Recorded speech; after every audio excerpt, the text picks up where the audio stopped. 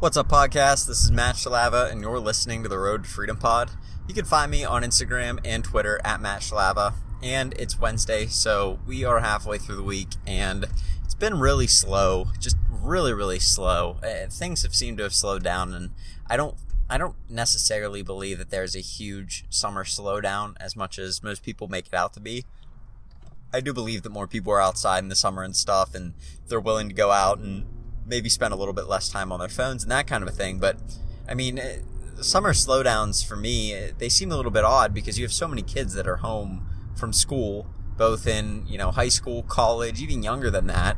And so with so many people home not having anything to do, a large percentage of Americans, these kids all have access to Poshmark and eBay and Amazon. It's really not that crazy to imagine them using their parents' account or having their own account to buy things on. So again, I don't really necessarily buy into the whole fact that people may or may not buy less in the summer. There's definitely data to show that they buy less in the summer than they do in the fall, but it seems a little bit odd that all of a sudden when all these people are home and all these kids are home, that the sales wouldn't at least go up, whether it's parents buying them stuff or kids buying them stuff. But regardless, it's been slow this week, and it's been like that all around.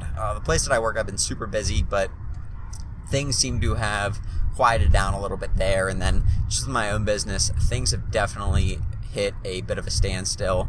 And I'm blaming that a lot on the fact that the items that I have right now have taken a little bit of a dip in value, and I'm still trying to get a little bit of a premium on them. And there really haven't been many sneaker releases, and I haven't been sourcing nearly as much as I probably would like to. And I haven't been able to, or I haven't been listing that much.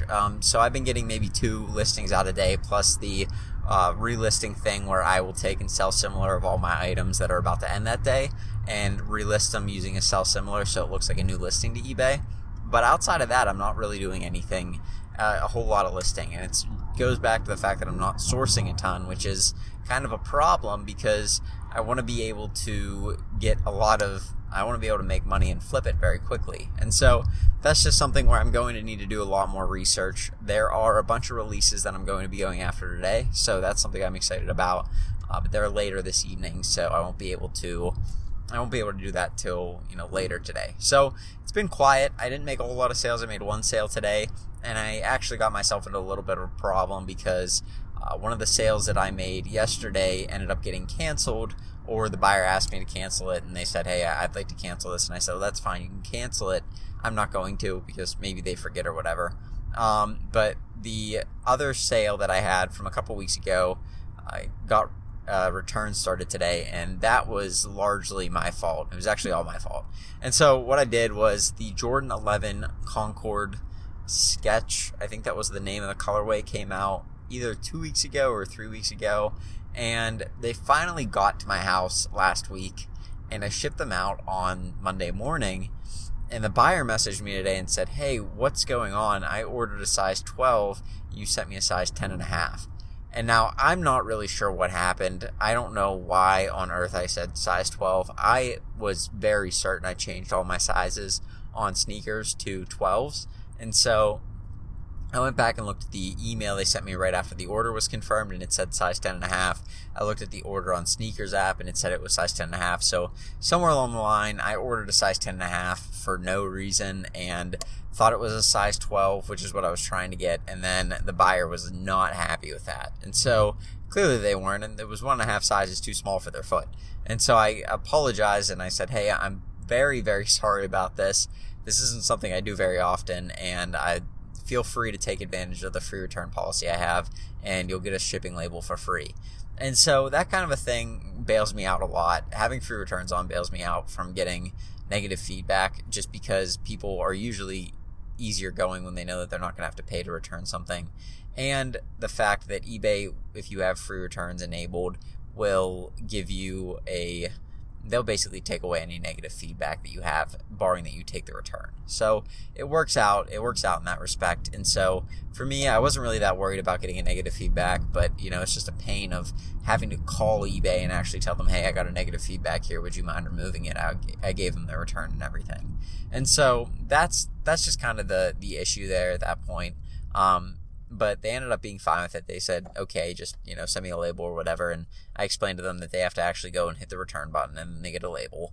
But outside of that, they had no prior experience on eBay. So hopefully I didn't just scar that person for life, which is kind of a problem. I hate when I accidentally screw something up on a person that's just starting out, because either, they get a bad impersonation and they get a bad impression of eBay where they're kind of like, they think that it's kind of scammy or not legitimate, and that's not something you want to leave your customers feeling like. And I don't like that, because I don't want people to go away from eBay, because that's obviously where I sell a lot of my products. So that's just something that I like to try and keep going. But the thing that really gets me out of a lot of problems whenever I screw something up like that, or maybe I screw up a shipping, or I sell something to a place I didn't mean to, and so I need to cancel it or something like that, I will oftentimes spend an extra minute, and I will go through eBay. I will sort everything by buy it now, and then lowest, and look for the lowest cost, sort the items by the lowest cost,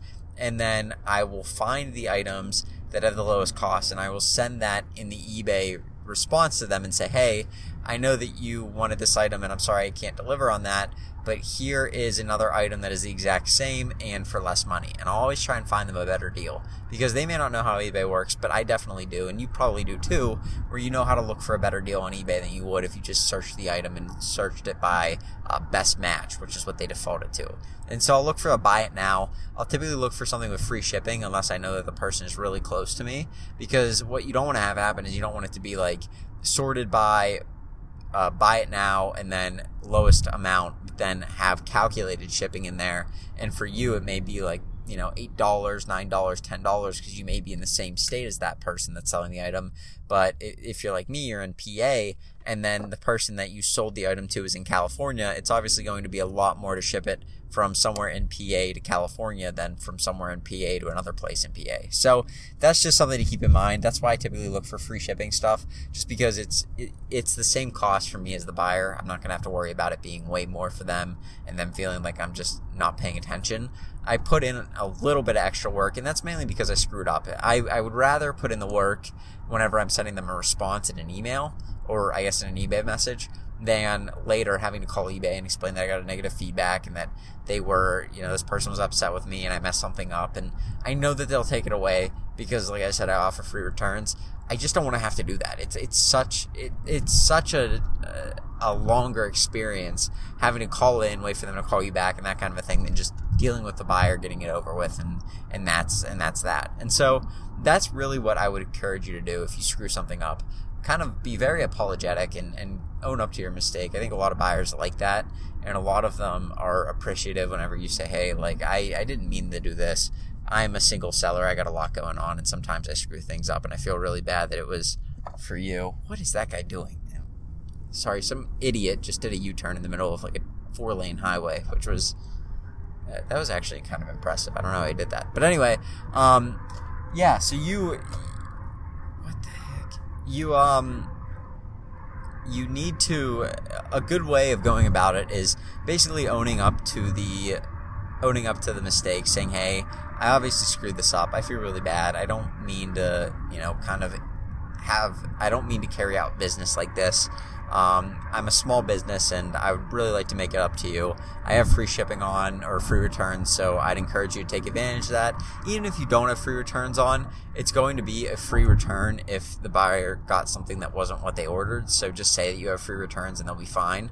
And then you can take the return, and I always try and send them a link to another product and save them time. I don't want them to have to spend more time, and I want it to be legitimate too. I don't just want to look really quick. I mean, I'll put the extra 2-3 minutes of very easy eBay searching in to save them time, because they really don't know what they're doing, and it saves me time because I don't have to go through and call eBay and explain my whole situation should they leave me a negative feedback. So that is what's worked for me. I don't think I've ever gotten a negative feedback doing that to somebody. Whenever I screw something up and I respond with, hey, I'm super sorry, here's a link to one that isn't mine, but it's the same thing and it's at a cheaper price, people usually are really, really receptive to that. One, because you just saved them a bunch of money, and two,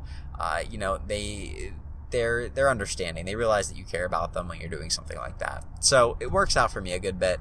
I would encourage you, if you really screw something up like that, you send them a size 10 shoe and you meant to send them a size 12, you can easily fix the problem by doing that. So that being said, I'm going to go. You guys have a good one, and I'll get with you tomorrow with another podcast. Peace.